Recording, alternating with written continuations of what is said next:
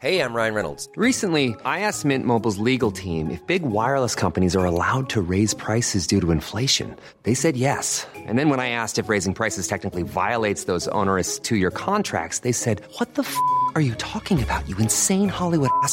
So to recap, we're cutting the price of Mint Unlimited from $30 a month to just $15 a month. Give it a try at mintmobile.com/switch. $45 up front for 3 months plus taxes and fees. Promo rate for new customers for limited time. Unlimited more than 40 gigabytes per month. Slows full terms at mintmobile.com.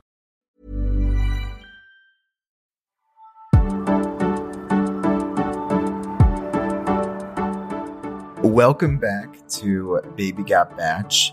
I'm Brett Vergara.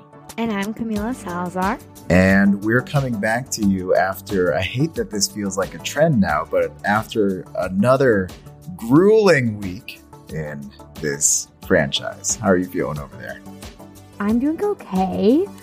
Maybe better than I should be. I feel a little kind of guilty, maybe to admit, but I was definitely lucky enough to have some sort of respite from Bachelor Nation this week. I feel like that's not a luxury that a lot of people who are heavily involved in like the media surrounding the franchise did not have. So I do feel lucky for that. But yeah, it's been a lot. How are you feeling, Brett? I feel like I've aged 10 years in this past week. And also too, like, I was afraid of that. I feel that way as a white man, and I cannot even imagine BIPOC viewers of this franchise, just how fucking aged and exhausted they feel after this past week when they've had to go through plenty of other exhausting weeks.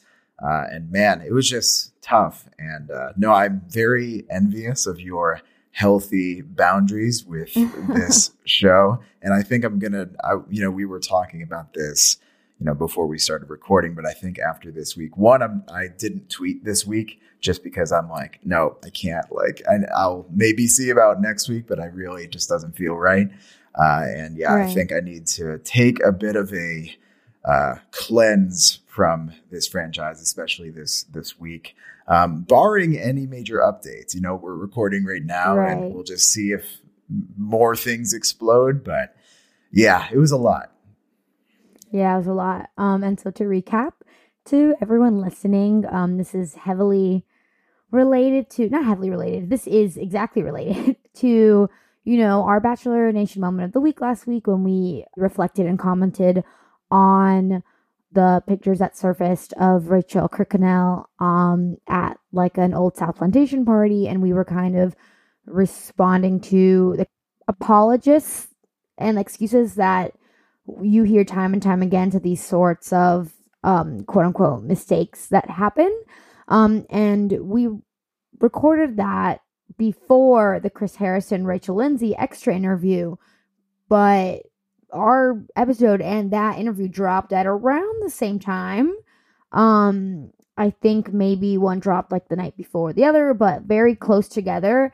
And I know I was kind of both shocked, but also pleased at how relevant that conversation that you and I had was to our reactions to Chris Harrison's absolutely horrid, disgusting, crazy conversation with Rachel Lindsay. Like I kind of expected something like that to happen in Bachelor Nation, but for it to have been Chris Harrison, and then on top of that, while speaking to Rachel Lindsay, it blew my mind, truly. Yeah. Well, goes. The picture was from 2018 at an Old South antebellum party. So I think, when you hold that under the lens, it's not a good look. No, it's not a good. Well, Rachel, is it a good look in 2018 or is it not a good look in 2021? It's because not there's a a big good difference. Look ever, because she's celebrating the Old South. If I went to that party, what would I represent at that party? I don't disagree with you. You're 100% right in 2021. That was not the case in 2018. That was crazy to me. Yeah. Well, then Rachel said too that like the one that bothered her the most was that like, who are you to like, And who is Rachel Lindsay, and who is Chris Harrison, and who is whatever woke police person out there? Who are you? Who the hell are you? Who are you that you demand this? literally a black woman in America? Yeah. Like, yeah. Sorry, It's like, why would you have any sort of take on this? Who are you? Yeah. Where did she say that? Did she say that on Higher Learning or? Yeah, on Higher Learning, she just said, like, with Van there, that was the moment that, like, really, really hurt her the most, I think. It's like, just really saying, like, yeah, who are you? Like, and like, she's done nothing for this franchise. Like, she hasn't been painstakingly trying to guide this franchise to a better place for fucking years. But who are you? Who the hell are you? Yeah. Who the hell are you? And that aside, like her involvement in Bachelor Nation aside, it's like she could have been an extra interviewer. Yeah, right. Who was not involved in Bachelor Nation, doing her job, interviewing Chris Harrison about this pretty serious thing that's going on with one of the front runners. And who are you? She's a black woman in America. Like put aside the fact that she was the first black lead of this entire franchise. You know, it's just the audacity, nay, the caucasity. Yeah, absolutely. And I mean, the thing that jumps out, you know, for me in this interview, beyond just like the really disturbing and striking quotes that we just, you know, played, is just his general combative tone towards change, towards like the quote unquote woke police. So defensive. And here's the thing, is like, we'll get into this a little bit later when we talk about his statement, but this is not his first time doing this shit. This is not the first time he has just been so resistant to progress, towards like kind of throwing up his hands, saying like, that's not our job. Like, I don't really care about that stuff. I mean, he gave an interview back in January where he was essentially saying the same things, where it's like, oh, he doesn't really care for, pretty sure he used the exact same phrasing, woke police. And, you know, like people on social media, it's just so consistently dismissive. So that's the thing you look for here, right? Is a pattern of behavior, especially when we've been here before, as far as him promising to do better. Again, that's skipping ahead, but we've been here before. Yet he just continues to do it and continues to, well, I would say continues to get away with it, but I guess we'll see about that. Yeah, maybe we're getting ahead of ourselves, but the fact that he released a statement saying that he was going to step away from his main responsibilities for a little bit, that, yeah, is he getting away with it? Is this a slap on the wrist? I mean, again, we're not here to be like judge, jury, and executioner, and we're not here to decide or even claim to know that we know what the correct punishment is, right? But I am wondering if this is performative or if this is actually like a real warning of like, watch yourself, Chris, because if not, you're gonna lose your entire empire. Did you intentionally say judge, jury, and executioner, because that's also what he said in the interview, the extra interview? He did. Yeah. So careful. No, I just feel like it's a really good saying and phrase, because again, we've definitely said this before on the podcast, but like, I don't believe in cancel culture, and it's so funny and ironic because that's what these like, you know, right wing or like racist apologist people say. They use that language all the time, like cancel culture, and it's like, no, that's different than accountability. And that's different than taking responsibility for your actions and for bad actions having real consequences. And so that being said, like, I'm not the person who has the authority to say what is a valid punishment for an action. You know, like, I can't sit here and say, yeah, Chris Harrison deserves to have, like, to never be a host for anything ever again. Yeah. Like, who am I to say that? And if he continues to, like, not take accountability, not take responsibility, if he continues to insist that he's right or continue to sympathize with racism and racist actions, then yeah, he doesn't deserve to have that. But if this is a real wake up call and he's gonna start doing the work and go to therapy and go to different, you know, take certain classes on like history classes and like kind of understanding the real insidiousness of like, you know, whiteness and like institutional racism and stuff like that, sure, he deserves a chance to grow just like everyone else, you know? So it's just hard. That's why I say things like that, because I always like to keep myself in check and keep myself grounded and remind myself that I'm not better than anyone, even if I don't agree with people. For the most part, obviously there's exceptions. Like, obviously I'm better than like Ted Bundy, you know what I mean? But yeah, sure. I'm not better than people who make mistakes, because everyone makes mistakes. I'm and it's how you move forward from your mistakes. Yeah. I in general do agree with you as far as like, you know, we do need to give people the space to grow. And I'm actually very much in the camp of like, if someone, you know, again, if it's my place to, you know, this is more if someone has individually wronged me per se, right? If they're seeming like they're making active steps to try to reach out an olive branch or to really actively try to learn and also own up to what they've done and take accountability, then yeah, you can work with them. I think I'm more resistant to Chris, and that's coming from someone who usually feels that way. I'm more resistant to him because he's like, I don't know how old he is, but it takes a long time to unlearn some of the things that he has learned. Like he has like built in racism. You can, you know, it's systemic racism, but you know, he grew up in Texas in like the 60s and 70s, and he even talks about that in the Extra interview where it's like, oh, you should have heard some of this stuff that we were saying. It's like, you know, I mean, I do support like, yeah, go to therapy, really try to learn how to be anti-racist. I'm just realistic in the sense that that's not going to happen overnight. And I don't think he can just take a break from After the Final Rose and come back for Bachelorette and we're like all good. I mean, I guess when I've been really thinking about this, like what, you know, proper, you know, accountability looks like here, I think about people, you know, like Rachel Lindsay tweeting that her days are numbered. I think about Katie Morton, who was on Colton Season, where one of, you know, her response to this week was that she's not going to watch this show anymore because she doesn't feel like it's a place for her, that it's, you know, it's essentially kind of ousted her. And then I'm like, all right, well, what is like the cost of keeping Chris Harrison as the host and the face and that at the helm of this? We're literally going to be pushing people out. Oh, wait, right. We totally agree. Okay, so I guess where I was coming from is I meant me individually. Like I, as one person, cannot, but like us as a collective can. I don't know if that makes sense. Like I don't think that my voice, Camila Salazar's voice, is like the one to say Chris Harrison definitely does not deserve to be here anymore. It's my opinion that I would like to see maybe some sort of change or like a different host, maybe like Rachel Lindsay hosting, you know, but I guess where I was coming from is like in day to day, like I am not the person who is going to be like the judge, jury, and executioner for every single person who commits a bad action, but I can still have an opinion and put my consumerism, capitalism dollars towards my opinion.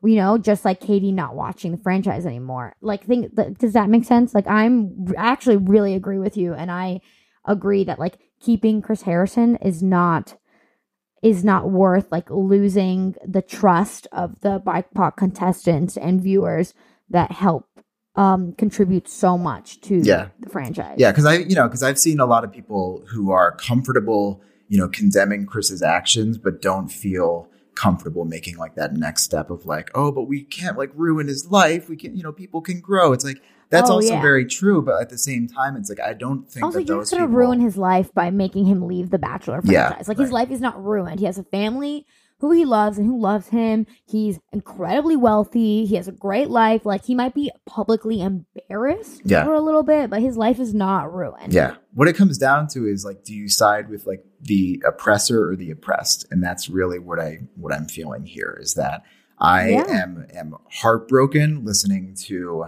you know, Black women specifically this week, who I know watch this show and have watched it for years, who are just really fucking sad and don't know what to do and are just like hurt. Yeah. And I just, you know, and when you were talking about as far as like, you know, you're not the person to, you know, be, you know, judge, jury, executioner and all that. You know, I've definitely felt that as just like a white man watching this. It's like, it's not my place to, you know, accept any sort of apology. It's not my place to even judge the apologies. Like, oh, well, this is good. This could be better. You know, that's not me. I'm more just like listening to, you know, again, in this instance, Black women and how they're responding and just let them say where they're feeling.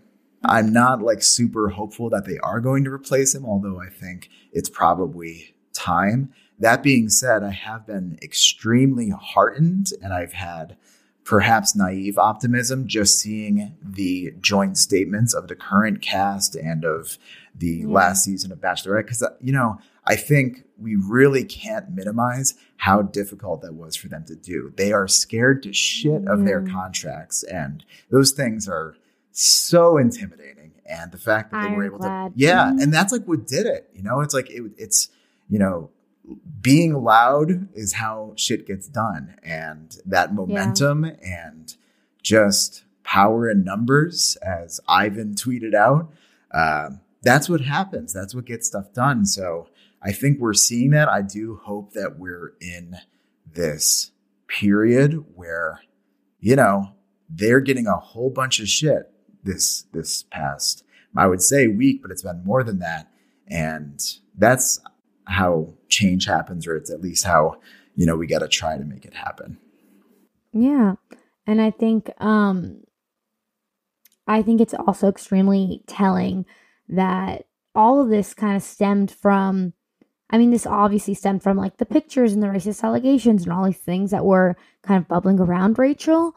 But the whole interview, it was all stemmed from Rachel Kirkconnell's silence, right? Yeah. It was based on her lack of a statement. And there were some rumblings that ABC was not letting her speak, but it was still like, well, that's not really good. And to throw back to my opinion, I was kind of like, that's not really good enough, because we heard from Garrett Yrgoin, who won the very next day. And this was like the day that his thing happened, like the day his season premiered. Right. So, so that, for me, I was like, that's kind of whack and lame.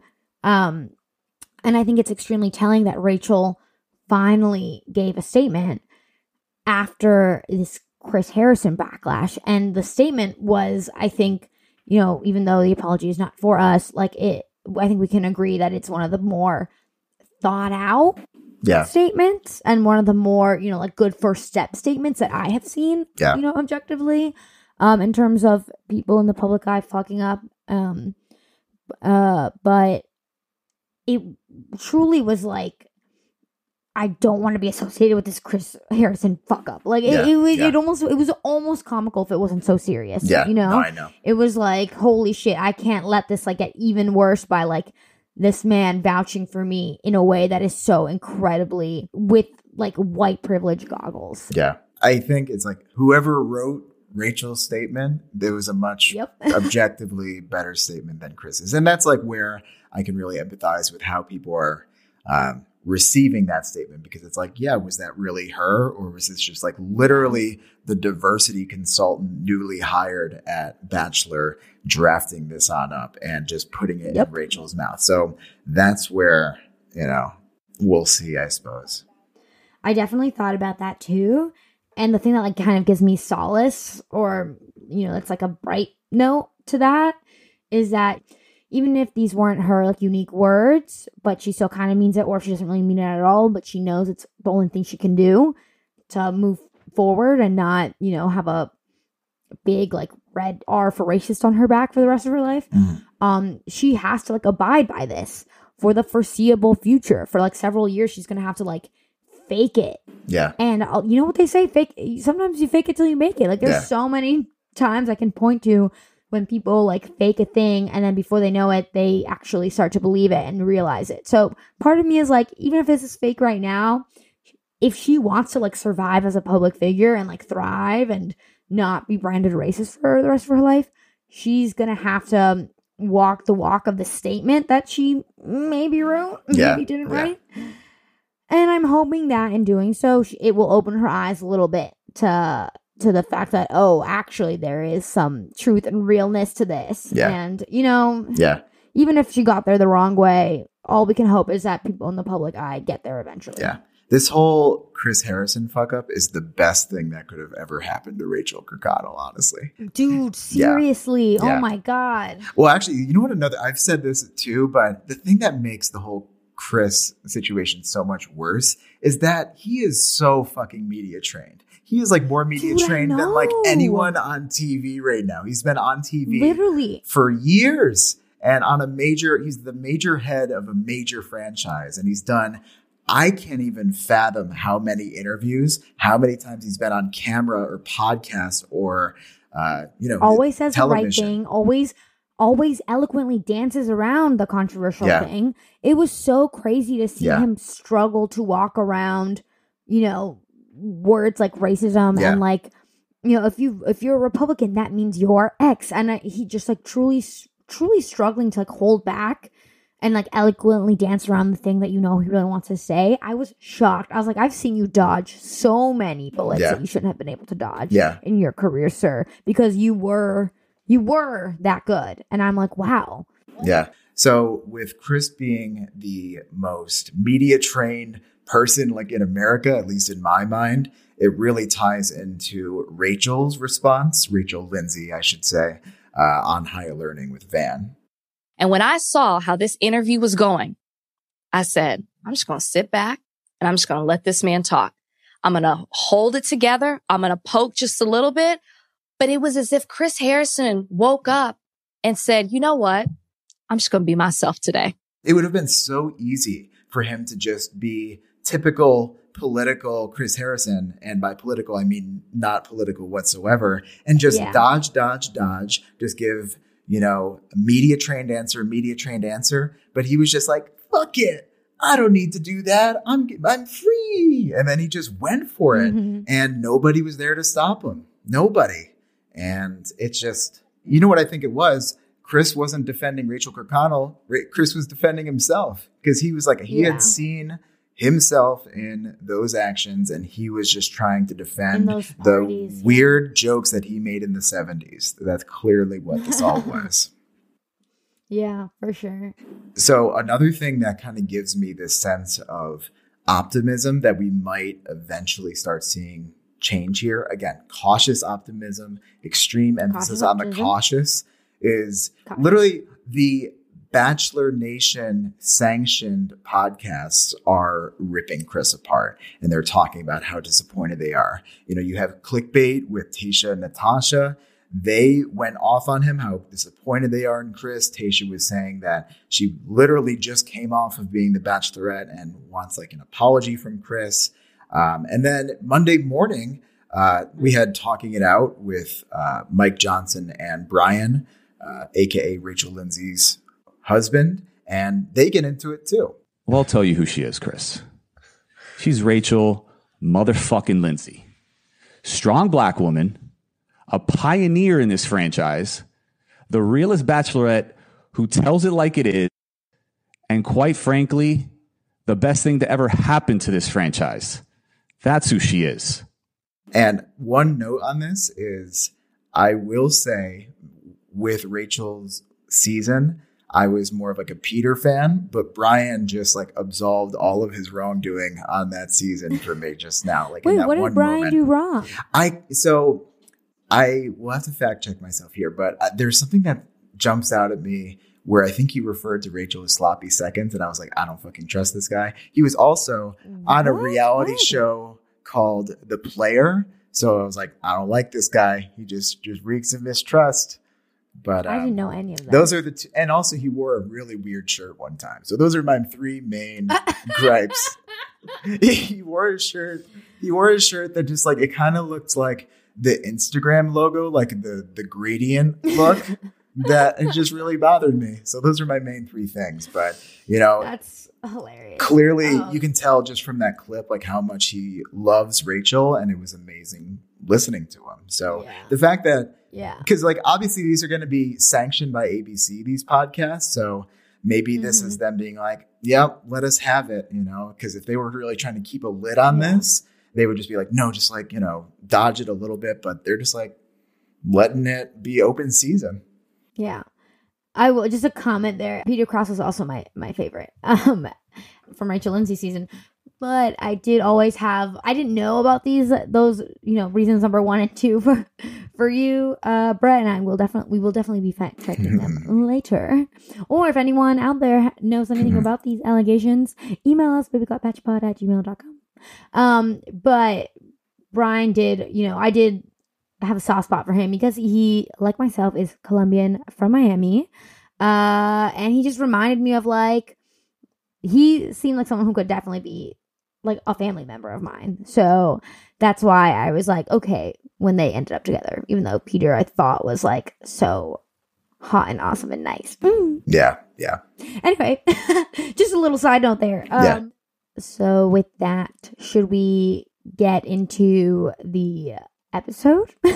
Yeah, let's get into the episode, I suppose. Let's do it. So we open the episode with kind of like a sizzle reel of, the drama that we left off with. Heather coming in, interrupting Piper being crazy upset, the women being confused, and, who is she? And Heather and Matt laughing and being all flirty and all that good stuff. And it's just the same. There's like some new shots, some of the same old shots, but it's just like all hot mess. Like I think one visual that really, really stuck with me was Piper like sobbing, like bent over a bar, I want to say, like hair over,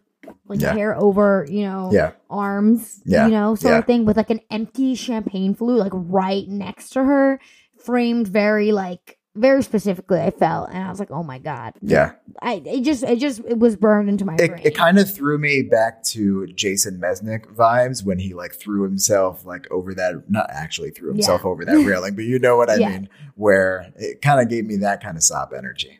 Yeah, I was thinking very similar to that, and then I know Ben Higgins was compared to him too when he was all like, "I'm in love with you, women." Yeah, and back when that was groundbreaking, so. And then Heather is kind of explaining to Matt about why she decided to come on the show. She says, I even booked a red eye on my own. So she didn't drive across the country in the minivan, as we guessed.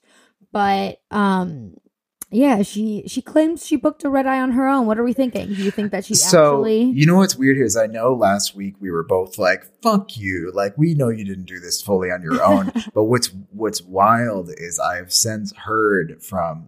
Nick said it publicly, and then I heard from other people, not so publicly, that like she did actually do this. Like that production actually wanted her to not come. She was told no multiple times, and she just ramrodded her way into this show.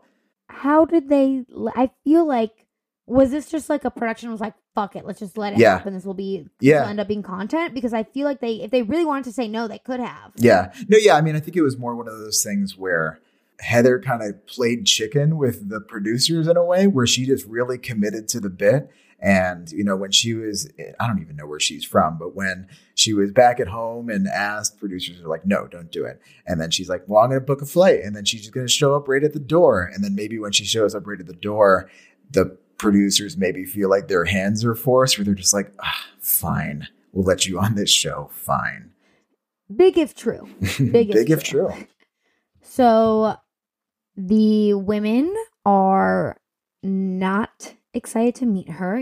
Heather, after having her chat with Matt, and Matt decides to go think about it for a little bit, she comes and introduces herself to the women, and it's like comeback season, Mean Girls 2, It just really was not nice and pleasant. And I think the worst part about it was that, we saw ugly sides of women who had not originally been associated with the Mean Girls. We had Serena C and Kit, reprising the roles of low-key Mean Girls. But we had some of the worst comments of the night from Jasenia. Who had been like an anti-bullying pioneer. Yeah. And Piper, who also had stayed out of the drama for the most part previously.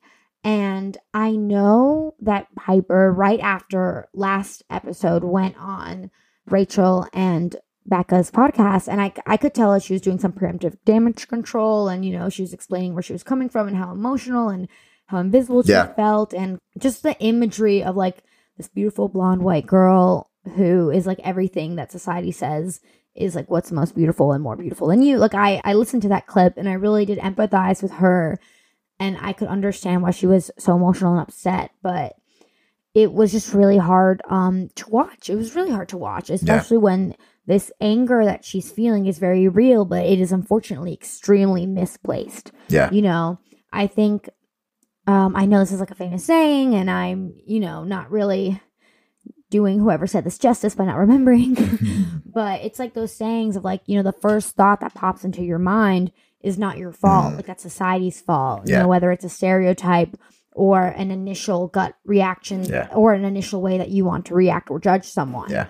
But it's your second thought and the way you act on those impulses that is a reflection of who you are. I've never heard that and before. So that is, I like that. Really? That's so really okay. Yeah. Well, the more you know. So I don't really know who said this quote. So, listeners, if any of you know who I should give the credit for that quote to, please email us. Fill us in. DM us. Yeah. Please do, because I do like to give credit where credit is due.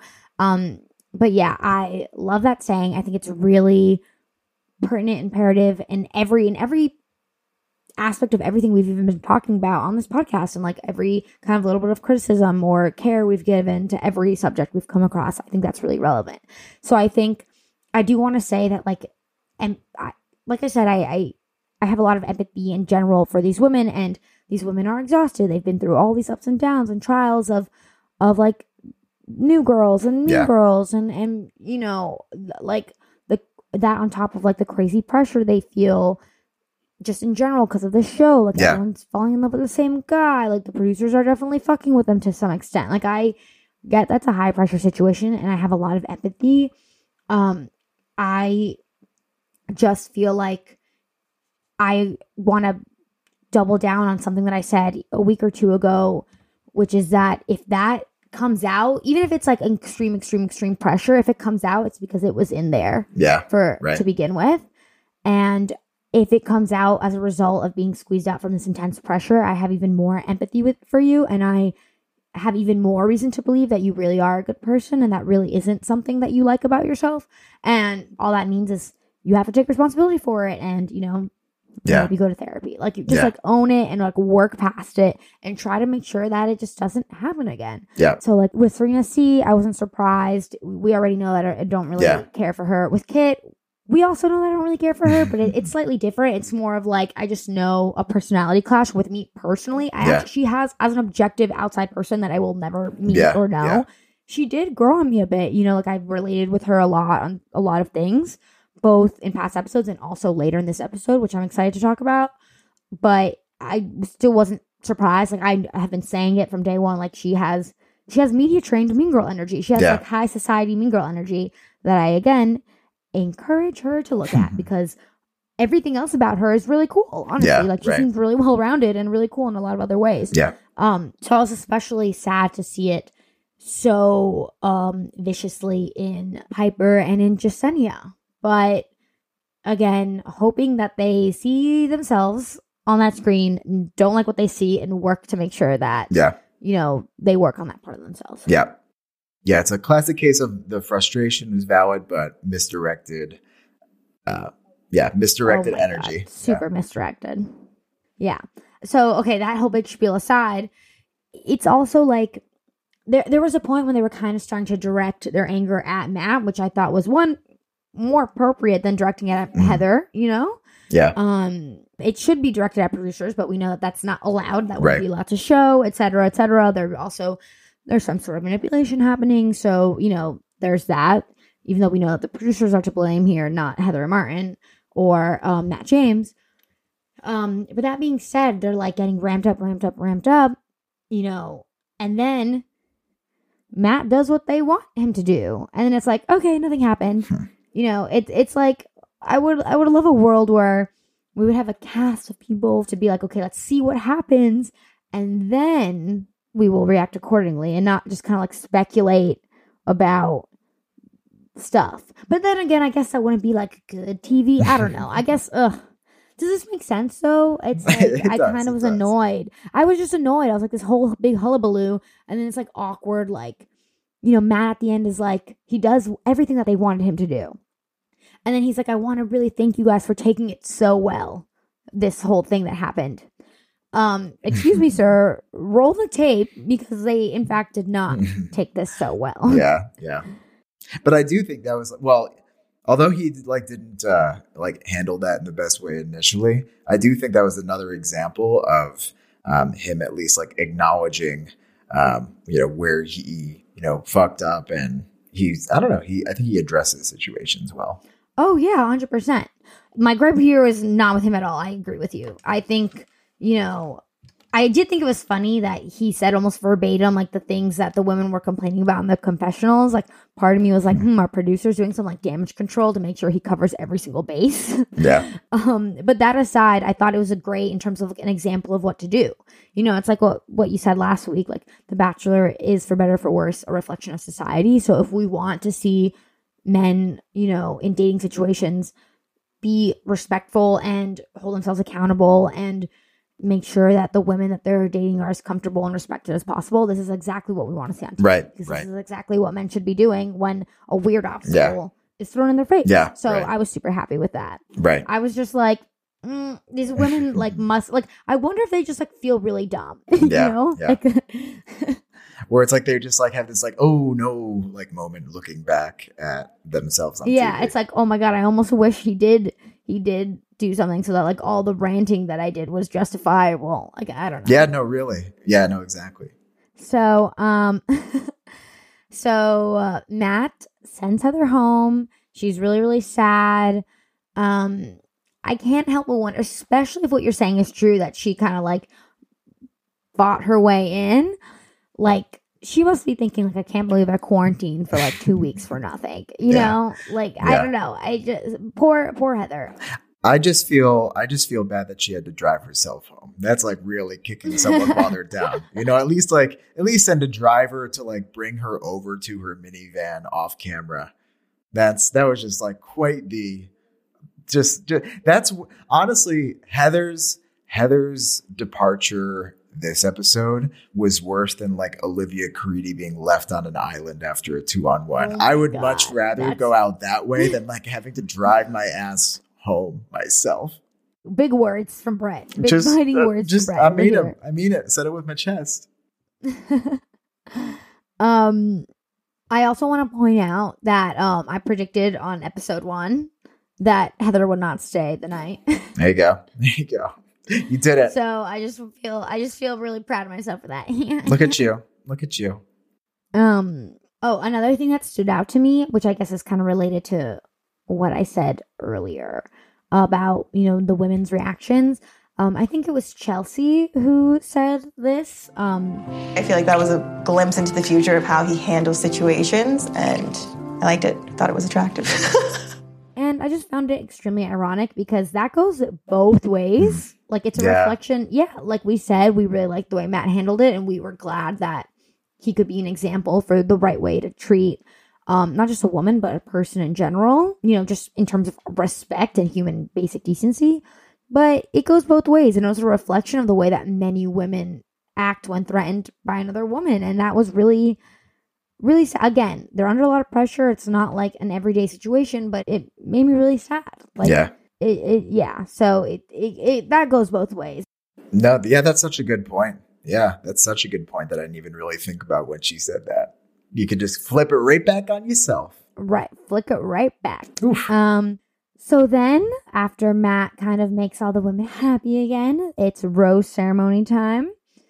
So I wanted to try something new for this podcast episode. And so I was kind of like live taking notes, I guess, as I was watching.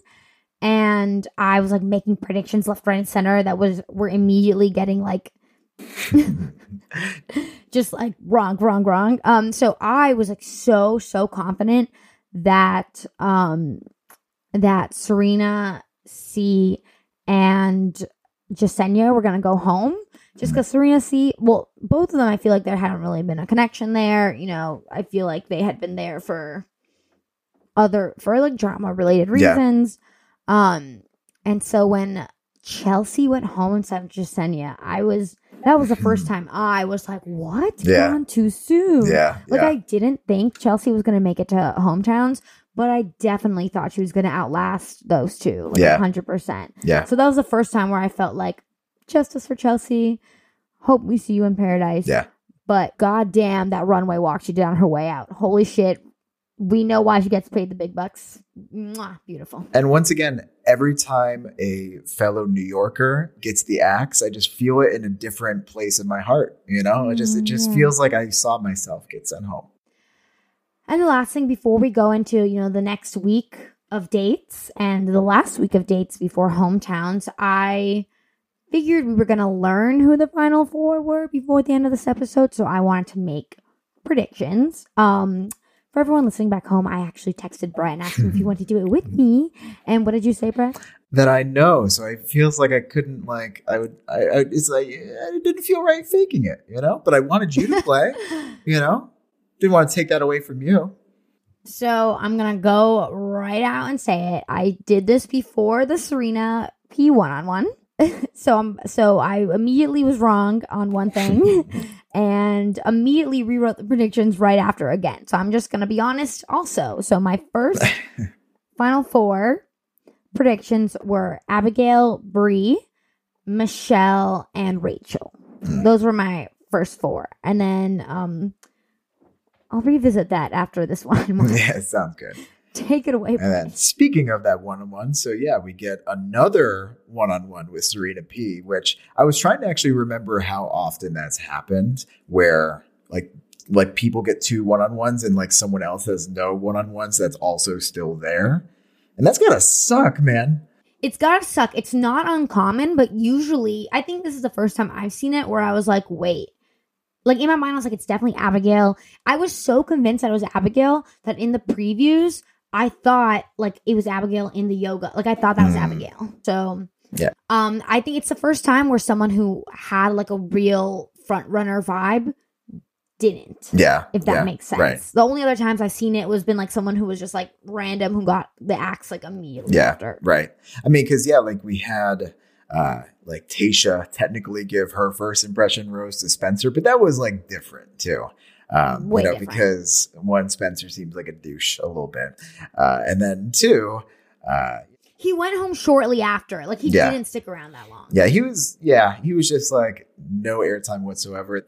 And then, so Serena P gets the second one-on-one, and they're doing tantric yoga. And I must say, they were both extremely good at this, like jarringly ridiculously good at it. Yeah, like they're all of a sudden it's like, oh yeah, let's like figure this out. And also Serena P's, as we learn, this is not her thing. They're both very good at it considering it's maybe not their thing.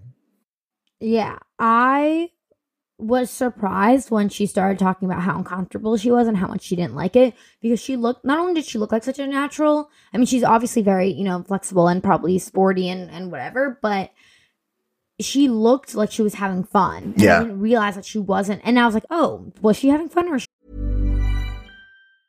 Many of us have those stubborn pounds that seem impossible to lose, no matter how good we eat or how hard we work out. My solution is PlushCare. PlushCare is a leading telehealth provider with doctors who are there for you day and night to partner with you in your weight loss journey. They can prescribe FDA-approved weight loss medications like Wegovy and Zepbound for those who qualify. Plus, they accept most insurance plans. To get started, visit plushcare.com/weightloss. That's plushcare.com/weightloss. She's just good at it, and I correlate being good at something as having fun. Yeah.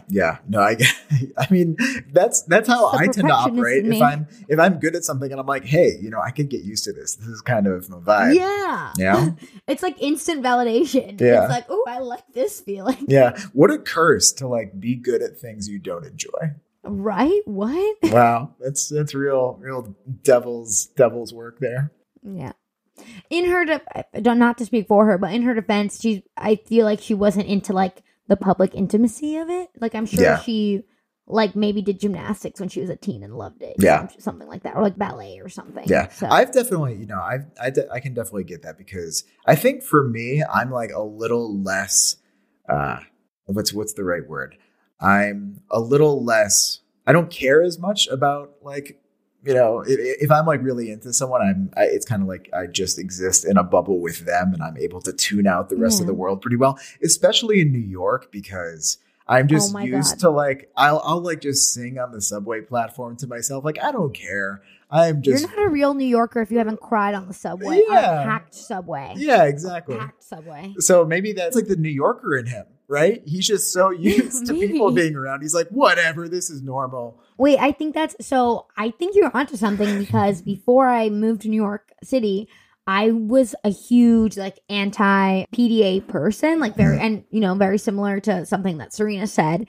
And I was just super anti it. And I'm not really at all anymore. Like I will never be, at a small intimate gathering with my close friends and then just start making out with someone in front of 10 people. Like not, it'll never be like that because also I think that's just a little disrespectful. But like I'm just remembering a time in college where I was like walking with a guy and like the streets weren't like 100% empty, but kind of, and everyone around was like drunk and not paying attention to us.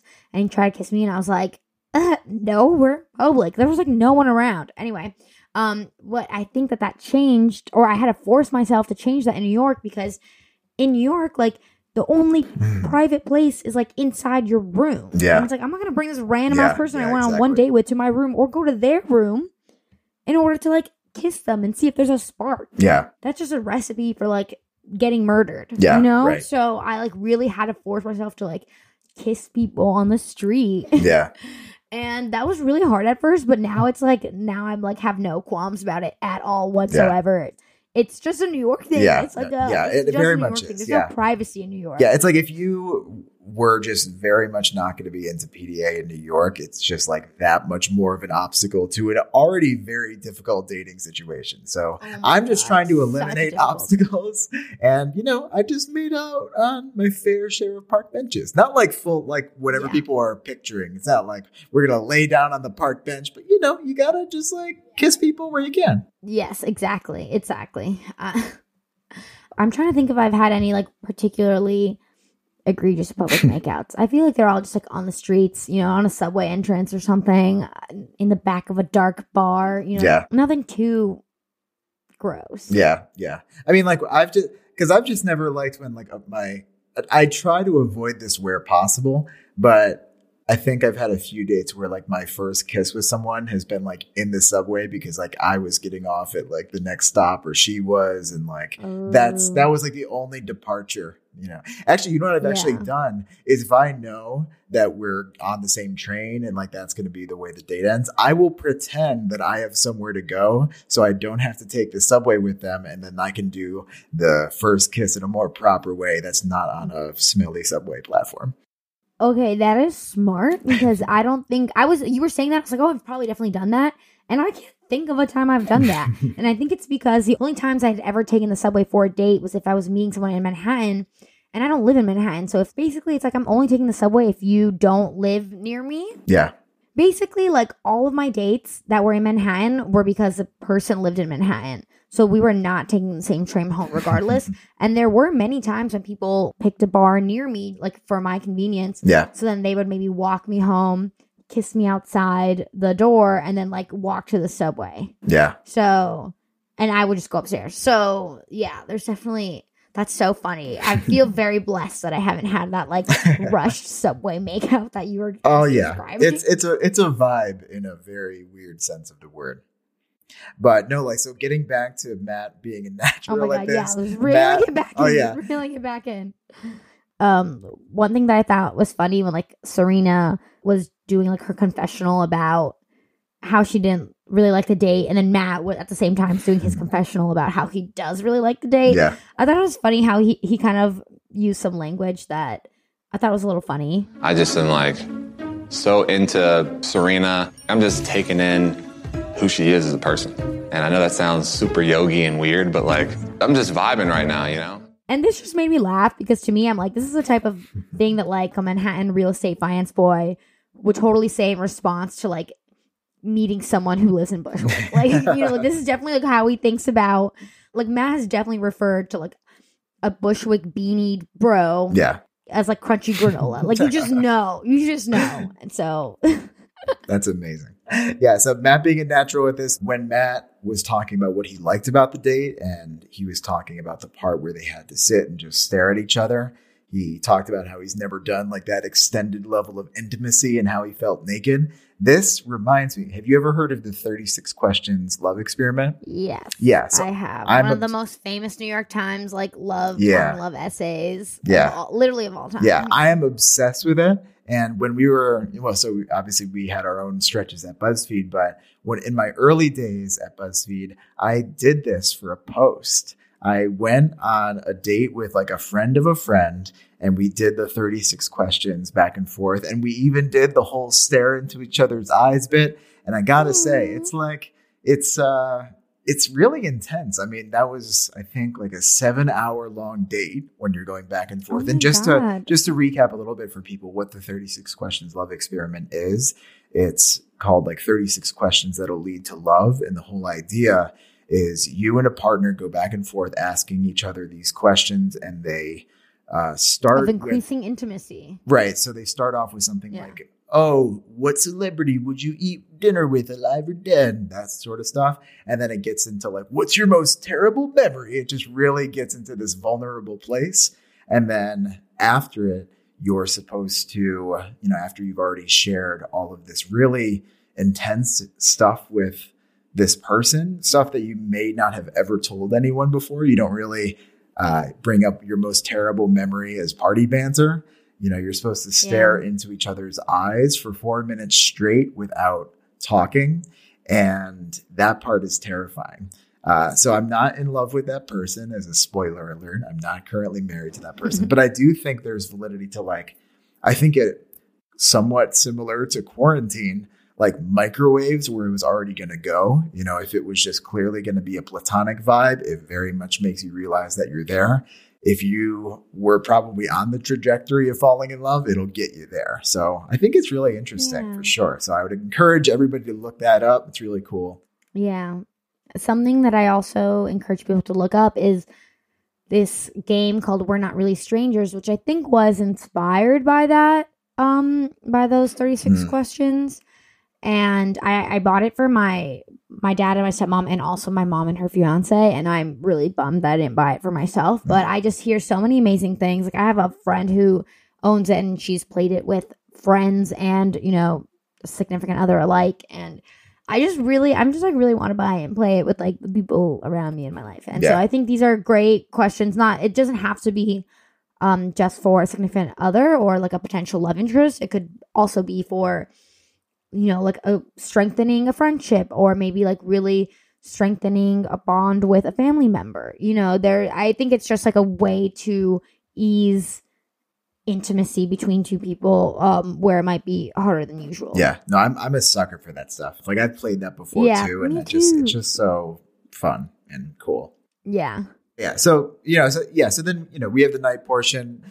Serena's like looking forward to potentially introducing Matt to her family, vice versa. She's, on a slower track, but that's enough for Matt to get a rose here. Yeah. So like we said, right before we got into this date, I predicted that Serena would be going home at the end of the date and not getting a rose. When she gets the rose, despite them being on different pages, I just started thinking, as we know, this episode, we saw a lot of exits.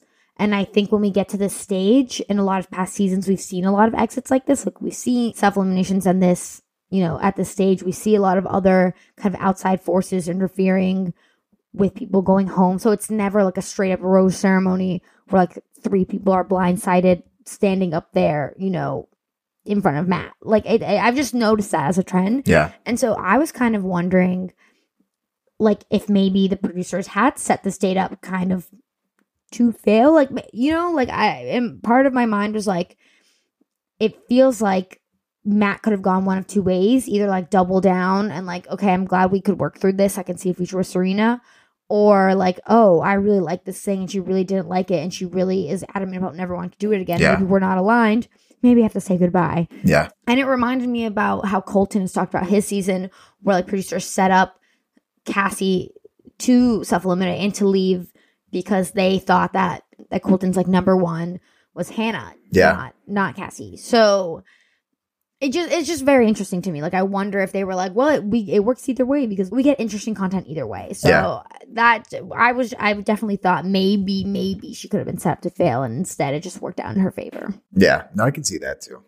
So before we get into the group date, like I said, I made my prediction for these hometown date roses. Already wrong out of the gate. So I wanted to take the time to revise my statement and put forth another prediction. I literally paused the show to be like, okay, rewrite it up. Prediction. So obviously, not prediction. Rose 1, gone. It is gone to Serena B. So my prediction for the next 3 roses it's going to be the same. I'm just removing Abigail. And remember, I predicted this before we found out who got that first one-on-one date rose, and I was really convinced that was going to be Abigail. So I feel very comfortable and confident moving forward with Brie, Michelle, and Rachel. And unfortunately, we're going to say goodbye to Abigail, which is sad. It's fucked up. Yeah, it's more than sad. It's fucked up. Justice for Abigail. It's fucked up. I'm mad. So we find out that Jessenia gets the next one-on-one. So it's Piper, Michelle, Rachel, Brie, Kit, and Abigail on this date. Oh yeah, they didn't do like a group activity, did they? No, it was just like another one of these lazy ass group dates where it's like we're all just gonna like chill for a little while back at the Nemacolin lounge. Yeah. Well, I didn't even. I'm shocked that like last time I would like clocked it immediately, and this time I'm like, oh wait a minute. Oh yeah. They did nothing. They did nothing. It was just the only part of the date was them showing Matt once again on a Peloton, and then it was like, and it's nighttime, and they showed the women like getting ready. That was their big hullabaloo for the day. So we're at the night portion of the group date. And Matt kind of tells the women that this is like a really, really, really big moment for them. And like they're about to have some like really intense conversations. As a brief pause, I like how you said the night portion of the group date, as if there was a day portion. Just like, yeah. And definitely not the after party. Yeah.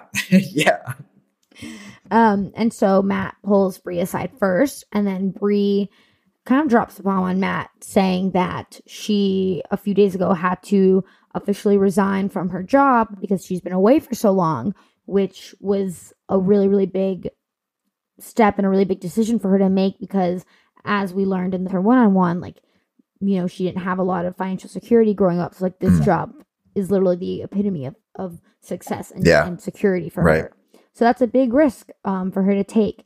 And, you know, Matt really appreciated that. But this made me wonder, like, how much contact do contestants have with the outside world? Yeah, you know what I mean? Is it like they're obviously don't have their phones, they're not really allowed to talk to people on the outside, but is this kind of like I gave producers a heads up that if I was gone longer than a month, I have to call my job and like officially quit sort of situation? Like, do they have to, like, I just wonder if it's like, okay, it could, because that's a very real thing. It's like, well, if you don't last past night 1, obviously you're not going to quit your job.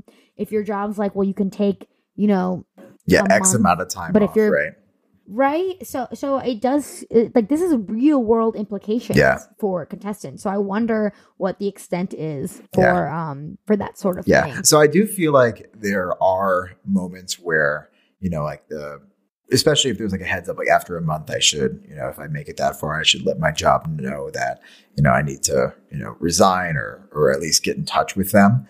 Because like I've definitely heard stories of, say, there's, like a group date happening, or maybe there's like a one-on-one happening and all the people are back at the house. That like producers will like do things with them. Like I've heard they've like gone to like a baseball game or something like that, as long as things are done under the guise. Really? Yeah, which is wild, right? But I've heard that where it's like, as long as things are done under production supervision, then certain things are allowed. So it's not always just like you get your room and you stay there. Sometimes they'll let you interact, but it's just very policed, right? So it might have been. Wow. I've always wondered that, like when people apply for the show and they have to say like, hey, I'm going on this thing.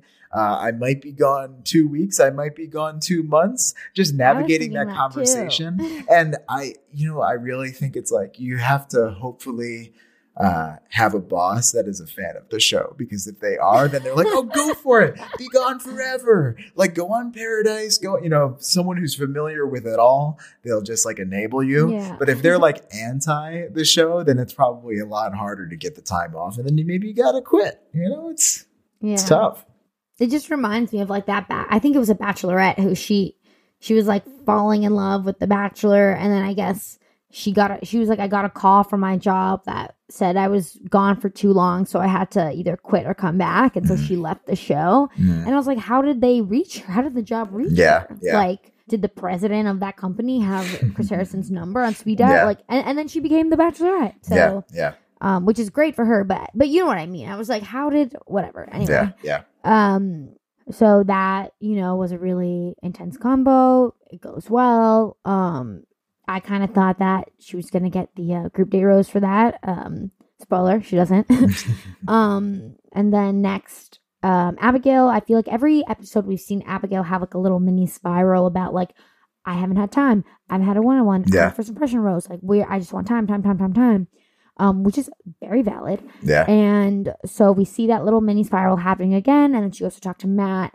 And Matt is kind of very open and honest with her and says like, because I was so sure of our connection up top, I decided to, take a step back and explore other connections because I was so confident in our connection. Yeah.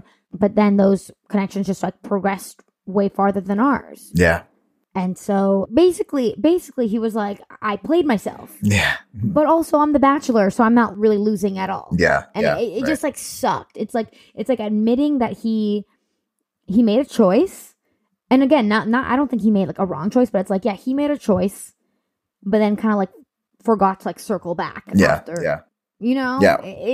I really felt for Abigail. Yeah. It's like one of those situations where you think you have like all the time in the world to do something, and all of a sudden it's like, oh wait, like we have to, leave tomorrow. Or it's like you just think you have way more time than you have, and then all of a sudden it's like, and you're at hometowns. Yeah. I'm looking back and it's like, you know how we said a little bit earlier how like, is it that normal for someone to get 2 one-on-ones and someone not? And I was like, yes, but usually it's not like someone who is or was a front runner. Yeah. Like I think back and I think like, okay, Katie's one-on-one, like we all knew that she was gonna get sent home. Like I feel like there's other instances where Abigail should have been put there. Yeah. But because the connection was so strong or they were in such a good place, like it just getting pushed back. Yeah. And now it's like, well, production played themselves. Like Matt played themselves, but like they don't really care because they're not losing. Production doesn't care. Yeah, it's like they still got people, right? Production just wants content. Yeah. So the only person who got fucked over by this kind of way of going about it was Abigail. So I definitely really, really feel for her. Obviously Matt sends her home. He doesn't want to lead her on, which is, good on him. And I was just truly, truly heartbroken for Abigail. Yeah. I do think that she's one of the few people on the show who genuinely did deserve better and deserve a chance. And she just said something that really freaking broke my heart. For me to like lay it all out and then for him just to come back and say he doesn't see it, it's just kind of eating me alive right now. And I just feel like I'm just constantly like the person that makes men realize what they want next, but they never want that with me. So it's just a hard pill that I'm gonna have to swallow. And I just feel like so many women relate to this. Oof, it hurts.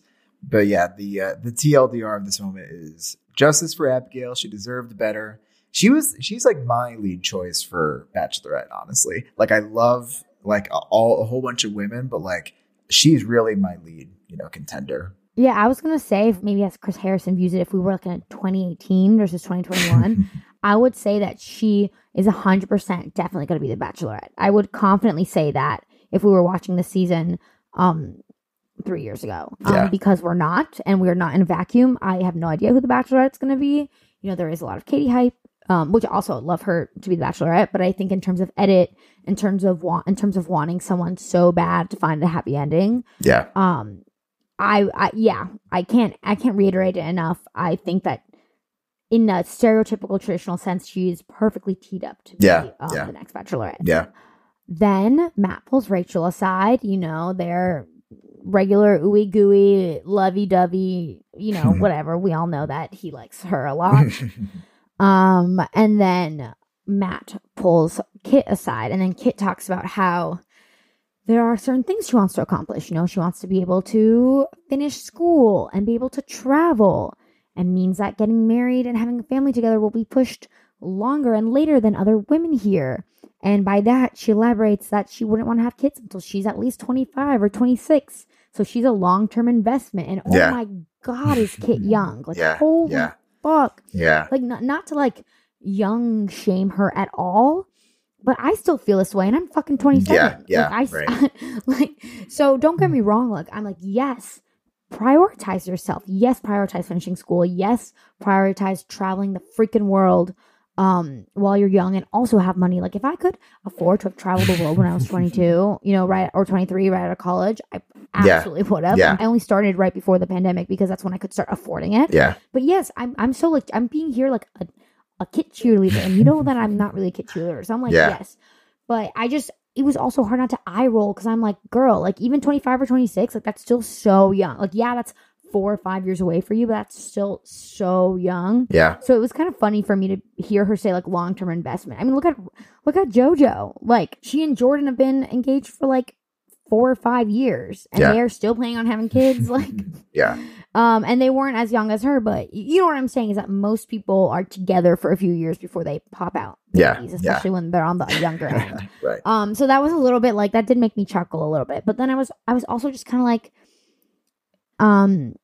I have a question that is not meant to sound like, it sounds judgy, but it's not meant to sound judgy. This is a genuine question, and that is like, so what alarmed me more by kind of her statements of like wanting to finish school and travel and, you know, get her career in check. Like, yeah, like I said, I 100% support and agree with this, but I feel like this means that, you know, Kit wasn't or isn't ready for marriage. And like, this isn't a judgment on her or like not here for the right reasons or whatever.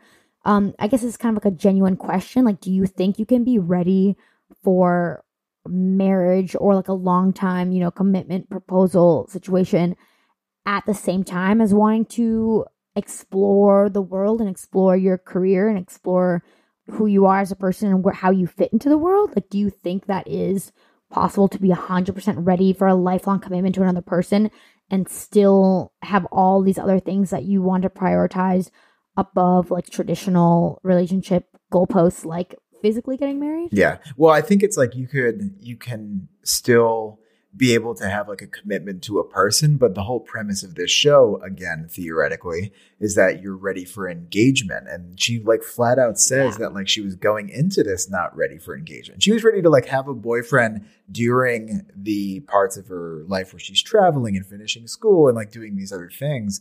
But she says that like that's going to happen later. So that's a very good point. Yeah. I mean, that's kind of where I was coming from. Like, I think you can have a boyfriend and be committed to them and travel the world and plan on marrying them eventually one day. But I feel like I can see it as like, if it happens, like awesome. It's like an added bonus to like this great life that I'm about to live for myself. But then it's like, why are you going on a dating show to find? I don't know. I feel like I'm having a really hard time articulating this idea that I'm having in my head. But it's like, yeah, it feels like if it kind of coincidentally happens and you have a partner while you're doing these things, that's great and awesome. But like, I don't think you can commit yourself to like going on this type of self journey and then also actively like find a fiance. Yeah, right. So it was just like a little mind boggling to me. And so we're about to come back to Kit in 1 second. But just really quickly to finish out the group date in general, Rachel gets the group date rose, you know, classic. I will say something that I thought was funny is like the second that they walked out of the building, the rose like fell apart. I noticed that it just too. Like all the petals like fell off. That felt like such just like a dark metaphor for like what this past week has been. Oh my God. Where it was just like where maybe show where their future is going. Entertainment met reality in that moment. Yeah, truly. Private concert by Aloe Black, who I actually really like. So like I always like when I recognize people. Yeah, I was gonna say like again someone else I didn't recognize, but then he started singing the song and I was like, I think I know this song. He sings that like I Need a Dollar song. They're like, I need dollar is what oh my God, I need. I love that song. It's so good. That's him. Hey. It's okay. I like him. He's good. He has like a couple of know. other songs too, but that's like the big one. Yeah. So we get someone that Brett and I really like, but I didn't know I realized until just a second. So thank you, Brett. Then it happens. Also, sidebar, that'd be a great karaoke song, and I don't know why I never think of it. I need to write that shit down right as we're we recording. need to write it down for the next time that we go back to the karaoke. I'm going to practice that for the next 6 months, and then when I'm able to step into a karaoke bar, I'm going to be fucking ready. Oh my God, I'm so hyped. So the group date ends. Rachel and Matt have this like random one-on-one solo time that is not really normal for a group date, but whatever. And then afterwards, Kit goes over and visits Matt and talks to him. And TLDR, she self-eliminate. I thought I would have the clarity I needed going into hometowns, but hometowns isn't a figure it out sort of situation. It's a rest of your life sort of situation. And you deserve someone who is 100% sure of you getting down on one knee tomorrow. That's not me. And basically, I think this is the right move. I think this is correct of her to do based on everything that we heard her tell him during that group date.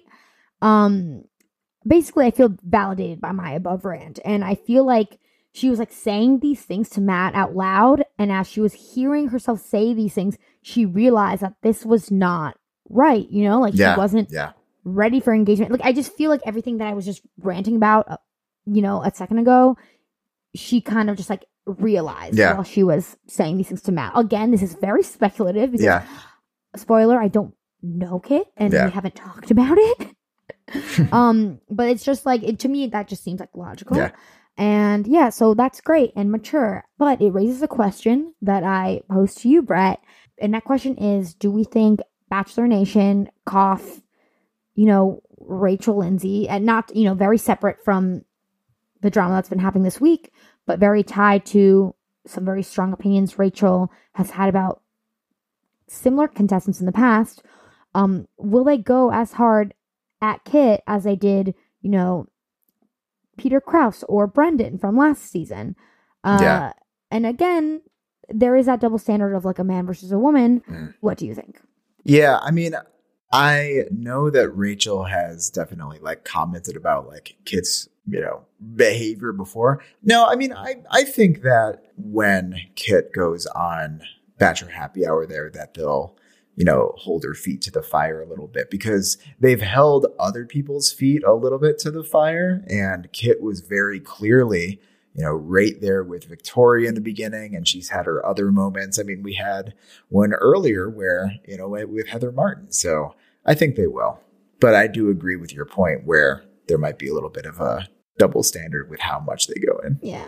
Like I said, I think this is like the mature right decision, realization she came to in decision. So it's not like I think she needs to be chastised. It's more like, I think, there's people who go on the show for the wrong reasons, but I think, do I think Peter and Brendan went on the show for the wrong reasons?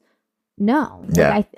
It's very clear to everyone that Peter was definitely very, very, very into Rachel and really wanted to pursue a relationship after the show. They just realized that they weren't ready for get down on one knee engagement proposal, which again, not the point of the show. So the second you realize that, send yourself home, but always better to be sure of, to try to be sure of that before you get on the show. But again, no, it's perfect. And so I guess my thoughts is like, I don't want Kit to be, punished, or so aggressively like pushed on this as Brendan and Peter were, but I would like to see a world where there is more empathy for, not like that white men need more empathy, but I just like to see double standards in general be equalized out. Yeah. And so, but on the side that is lighter, if that makes sense. Yeah, so like, I don't want Kit to get dragged through the mud the way Peter and Brendan were, but I would like to see, if there are future like Peter and Brendan's, or even like going back, even like a revisionist, like going back and being like, okay, they didn't deserve, you know, all of like the fire that was thrown at them, because at the end of the day, they committed to a process, and that process caused them to realize that this person wasn't right for them, or that they weren't ready yet to make this decision of whether or not the person was right for them. Right. What's funny is like you had so many Kit thoughts, and I agree with all of them, but because my dumb brain is my dumb brain, the thought that I had when Kit was essentially sending herself home is that she was thinking, Matt, you can't meet my famous mom yet. You know, you're not at that level. Cause like, that's like a different level. It's a different level of pressure where it's just like, I don't know. You have to, I'm not pulling you into high society just yet. And, I mean, that could also be a factor. Like, we don't know the factors that were going to her mind. It's probably a combination of things. And I think you're on something, Brad. Yeah. No, because you do think about like, you know, what's her name? Cynthia Rowley? Is that right? Yeah. Something like that. Yeah. Her famous mom that we don't know her name. Kit's famous mom. I do wonder if like they had a conversation. You know, I would love to be a fly on the wall of Kit's application process and her talking to her mom about it, because I'm sure her mom had thoughts about her going on the show, and then also what her involvement, quote unquote, was going to be, like where her barriers were of like not wanting to have Bachelor milking her brand, or maybe they did want Bachelor to milk her brand. Like I'm very curious what that looked like. And then if they had the conversation of like, all right, well, you have to really like the guy if you're going to pull me into a hometown and I'm going to be a part of this shit. I'm really curious, because it is a different factor you have to think about. That's so funny. Yeah. Because, I mean, like we said in other episodes, like they're like high society, you know, elite socialite, and that a lot of that crowd would probably look down on a show like The Bachelor. And a lot of them maybe wouldn't. You know, I can't speak for them, but it just stereotypically wise, that's what comes to my mind. Yeah. And also, like, I think there's a lot of things that Kit deserves to be held accountable for and put under fire for, and I think this is not one of them. You know, like, for sure. At the bare minimum, were you positive that you were ready to get engaged when you went in? Like, you know, but like at the end of the day, like, you're allowed to change your mind about these things. Right. And I think that there was way worse things that she did that I would like to see people grill her on. Yeah. And just her realizing that she was too young to be engaged. Yeah, no, I agree. And then with that, we get Jessenia's one-on-one. And, you know, like, even though she did not have an amazing showing earlier this episode, I still really like Jessenia. I'm willing to, you know, again, it's like she had one instance of a thing that I did not like, so I'm gonna put that on the back burner and say that I'm still very hyped for this date that they have. They have this guy Tony Angelo, love a good Tony, professional drifter, hosting a drifting date, which is like, it's kind of fun. But I will say, you know who should become a professional drifter is Jessenia, because she seems very good at this right off the bat, in a way that, like, I was thinking if I were in that date, I would be like so terrified of, I mean, I guess you're, you know, in a safety course, you know, like you're not accidentally going to slam into another car, but she just seemed very good at it, while Matt was not very good at it. Maybe he was like intentionally bad, like, oh, I'm going to like let her win to be cute or whatever that kind of vibe would be.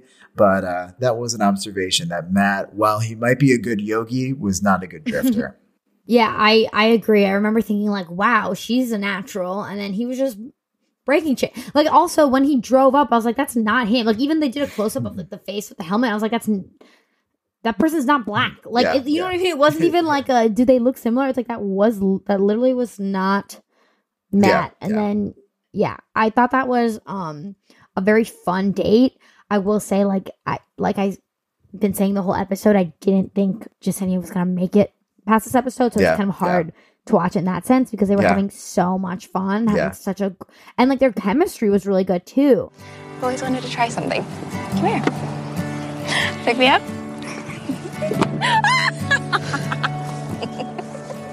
Okay. It's on brand. I'm just breaking everything.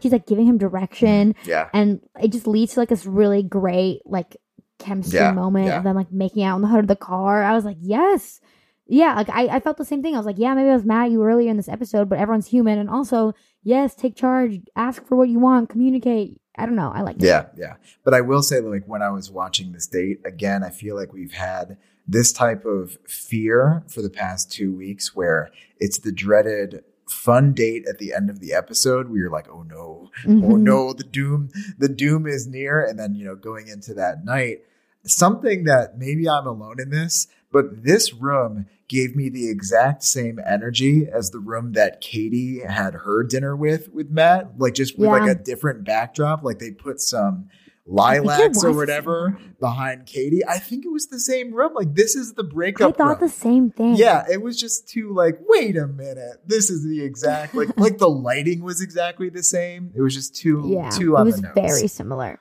Yeah, and so it's definitely the breakup warehouse that we're working with there. Yeah, and if the breakup warehouse is not enough of a red flag, Matt was wearing a hoodie. Jasenia's wearing a really, really cute dress. She's all done up.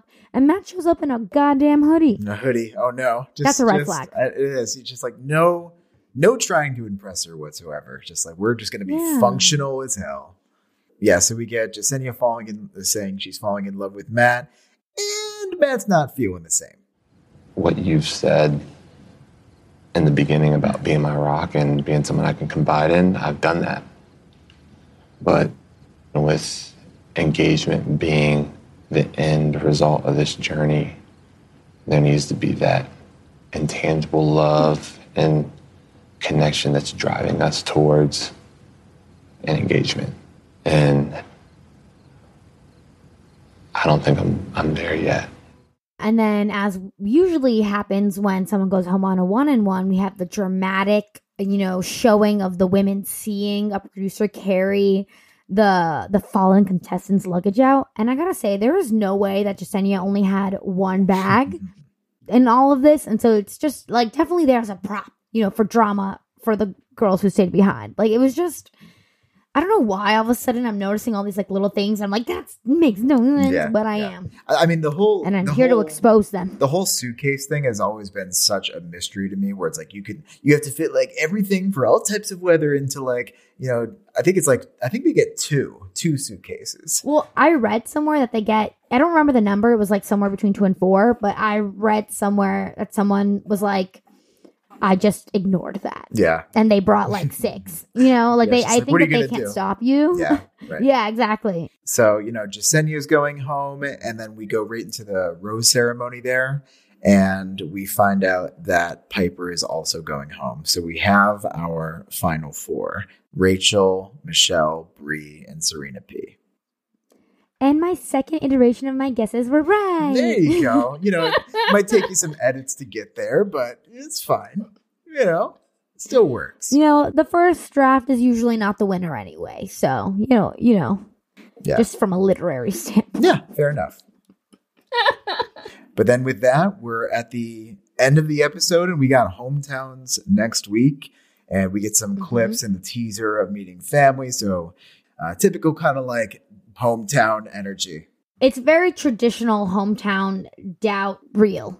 Yeah, right. Nothing crazy here. And then we have probably my favorite part of the entire episode, the blooper. And it's basically just praising Michelle being funny.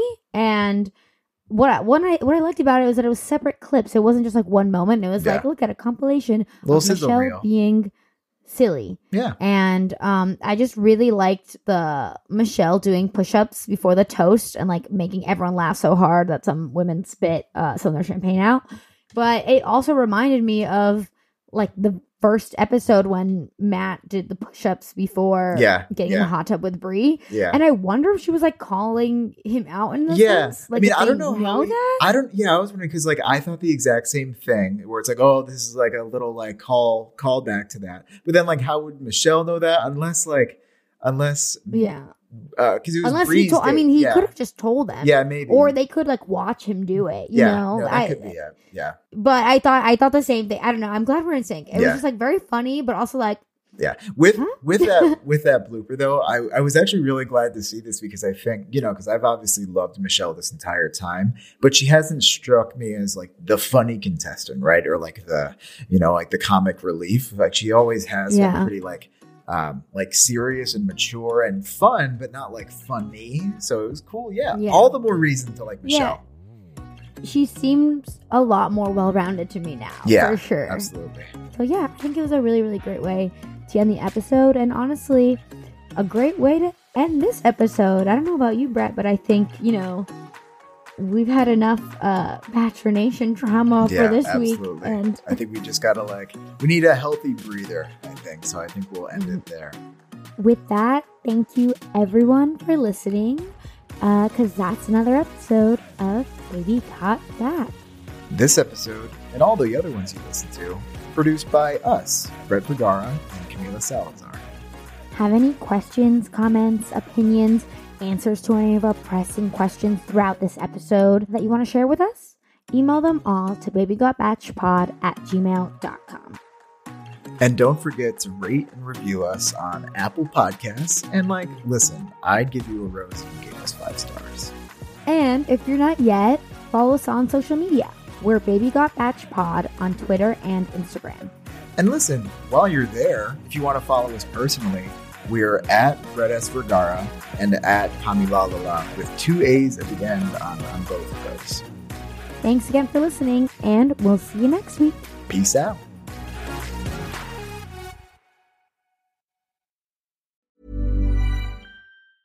A lot can happen in the next 3 years. Like a chatbot may be your new best friend. But what won't change? Needing health insurance. United Healthcare Tri-Term Medical Plans are available for these changing times. Underwritten by Golden Rule Insurance Company, they offer budget-friendly, flexible coverage for people who are in between jobs or missed open enrollment. The plans last nearly 3 years in some states, with access to a nationwide network of doctors and hospitals. So for whatever tomorrow brings, United Healthcare Tri-Term Medical Plans may be for you. Learn more at uh1.com.